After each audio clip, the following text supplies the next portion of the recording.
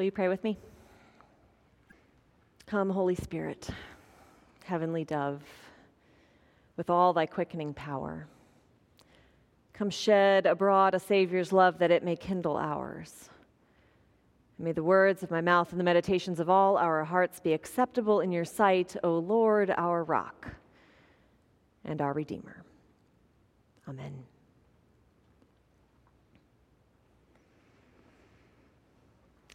What do you want to be when you grow up? My 4-year-old daughter has divided her career plans up across the week. She declared the other day that she's going to be a doctor 4 days, a scientist 1 day, and a ballerina 2 days. I like to think she's exploring her options. At my 8th grade graduation, every student's name was called, and we were asked to walk to the center of the stage to a mic and to say what it was we wanted to be when we grew up. And growing up in Kansas, one might expect to hear farmer or teacher, but the number one job that people in my 8th grade graduating class intended to be when they grew up was marine biologist. Now, I'll be honest that I'm 98% sure that no one in my class had seen or set foot in the ocean. But if they taught us nothing else in middle school, they taught us to dream big.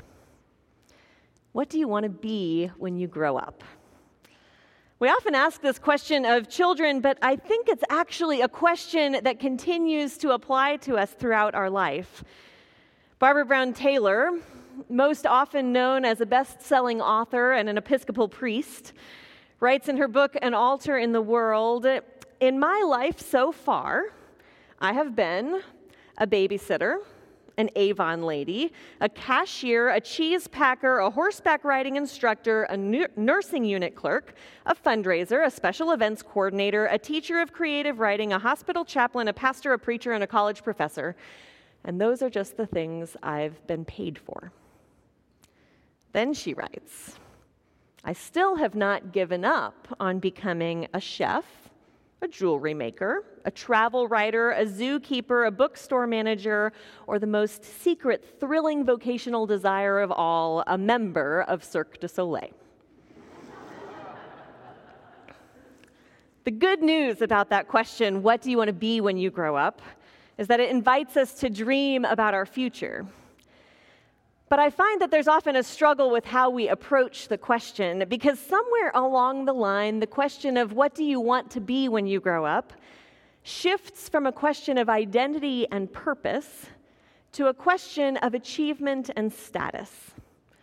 The question shifts from what do I want to be when I grow up to what am I supposed to be when I grow up?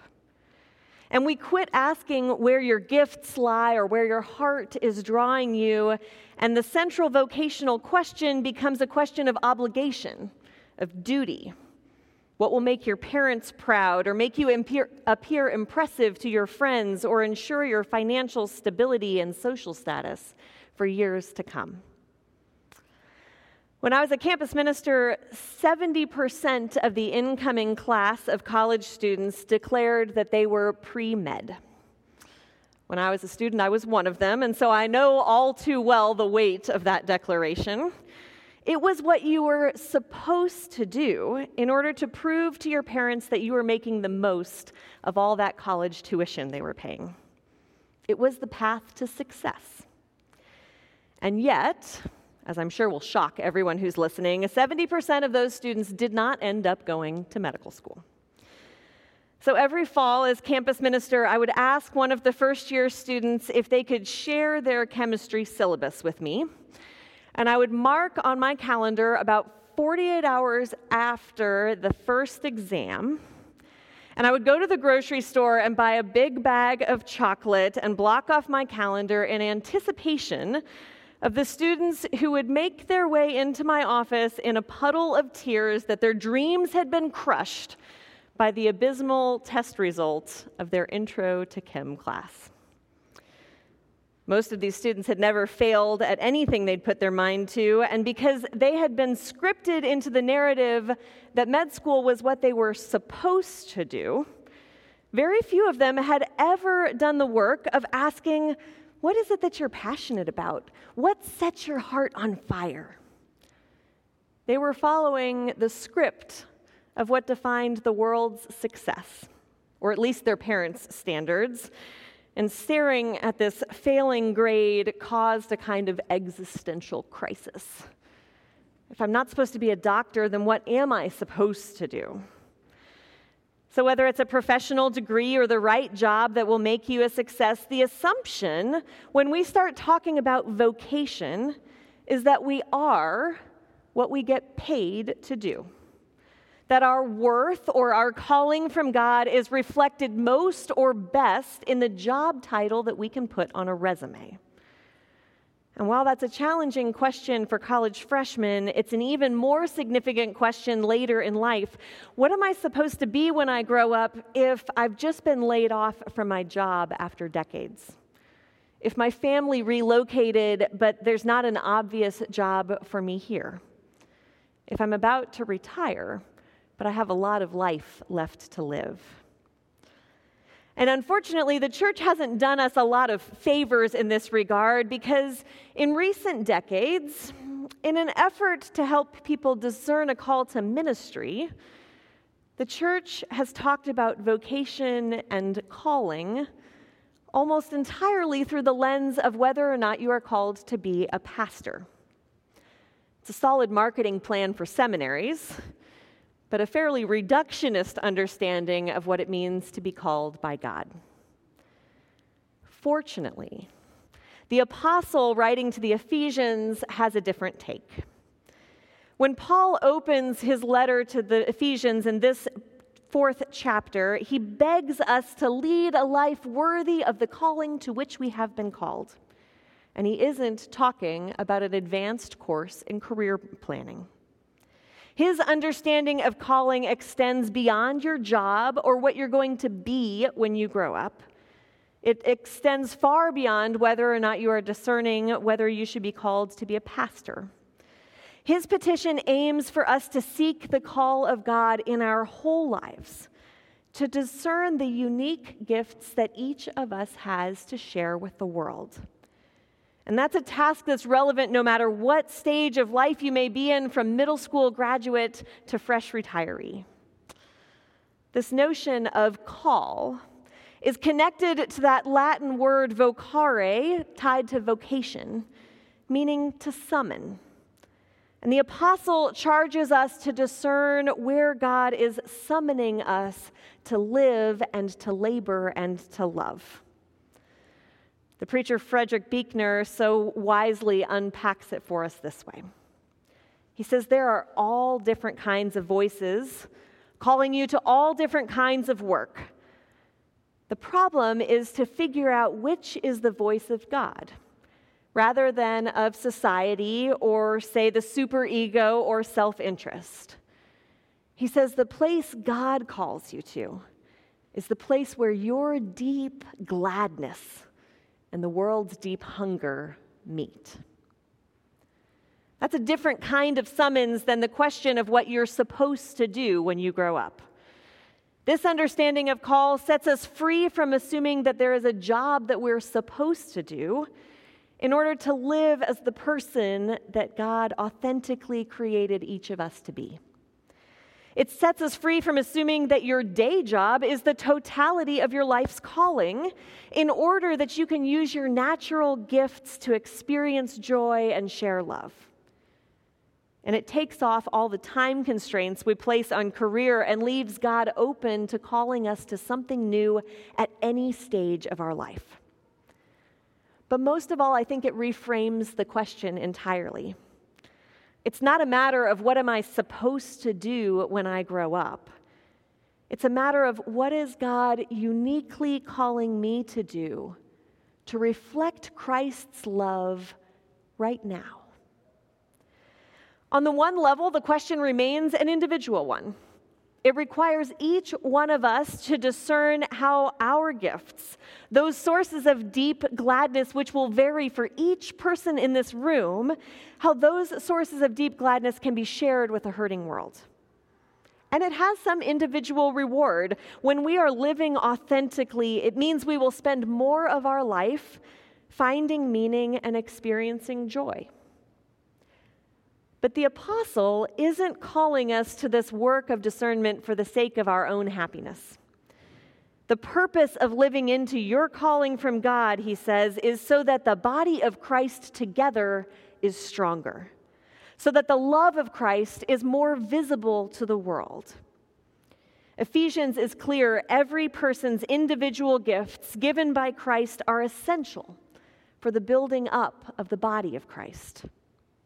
The good news is that none of us is individually required to do it all, to be the Messiah. Jesus lived and died and rose for that very purpose so that we don't have to. But all of us have been given gifts that together can reflect the risen Christ's love in the world. And if making Christ visible in the world is the goal, then we need every one of the unique God-given gifts to work in tandem so that the love of Christ can break through the noise and the pain of the world. Doctors Prose and Barfield were two of the many who made it through that intro to chemistry class. They even went to medical school, and they secured their spot at the top of the medical food chain as physicians at a research hospital. One day, as they were rounding on patients, they noticed that one of the housekeepers on their particular unit was having a deep conversation with the parent of a pediatric patient. They'd never witnessed this before, and puzzled, the two doctors went up to Malcolm, the housekeeper, and said, "Excuse me, what are you doing?" And he told them, "Well, I visit with patients daily." And he shared the concerns that this particular parent had shared with him. He looked at these two high-powered doctors and he said, "I don't see myself as a housekeeper. I'm the keeper of the house." That line on Malcolm's resume that says janitorial services doesn't begin to capture Malcolm's calling to be a compassionate, listening ear for those who are going through a time of trial. And it turned out that he had a gift that medical team needed. The blinders of the medical hierarchy had caused Prose and Barfield to miss the gifts walking their very halls every day. And soon they learned that other housekeepers on their unit had been quietly and lovingly doing the same for years. Lorna spread joy by singing Bob Marley tunes to her patients. Rosetta had a habit of slipping meal tickets to families who needed a bite to eat. Gladys was fluent in Spanish and offered words of comfort to the patients who spent most of their day listening to the news about their child in medical translation. For these individuals, their calling from God was lived out not in the work that they were doing, mopping the floor or changing the sheets, but in the way they entered the room and they engaged with other human beings with a sense of worth and dignity in themselves and in the families they met. The housekeepers didn't let their title or status stop them from using their God-given gifts for the sake of the world. And when the physicians were humble enough to see the full gifts of those fellow members of their care team, their whole team was stronger. Just like the team caring for patients at the hospital, the church is a little bit like that. We need the unique gifts of every individual for the work of ministry, for building up the body of Christ, so that the love of God can be visible in the world. My days are filled with things that fall into the category of, they didn't teach us this in seminary. And I am grateful that there are an abundance of gifts in this congregation to fill in my many gaps. From public health experts who have stepped up to the task in the last 15 months, to technical experts, to those among you who simply have nurtured long-standing relationships with each other, while I still am working to get to know each and every one of you. The pastor is but one part of the whole body of Christ, and Emma and Amanda and Jonathan and I desperately need each of your gifts. We need one another's gifts and passions and insights in order that we all can grow into maturity, into that full stature of Christ, as the apostle writes. So as we re-engage in life together this fall, you're invited. Just as those saints in the church at Ephesus were invited to spend some time listening and reflecting on where God is calling you. Not so that the church can be another should or supposed to in your life, but because when we live out of those authentic places within ourselves, everyone around us is blessed and strengthened and mutually encouraged to offer their gifts for the sake of the world as well. To use your gifts, to live the life worthy of the calling to which we have been called, helps the whole body grow into maturity, into Christ, the head. Here's the daunting and freeing news. This work of discernment that the apostle writes about is never done. But perhaps we can set aside the question, what do you want to be when you grow up? And instead ask, what is God calling me to do to reflect Christ's love in the world right now? Because it just might be that the greatest gift we can offer to each other are to find those sources of deep gladness, as Buechner writes, and to help them meet the hungers and needs of the world. May it be so. Amen.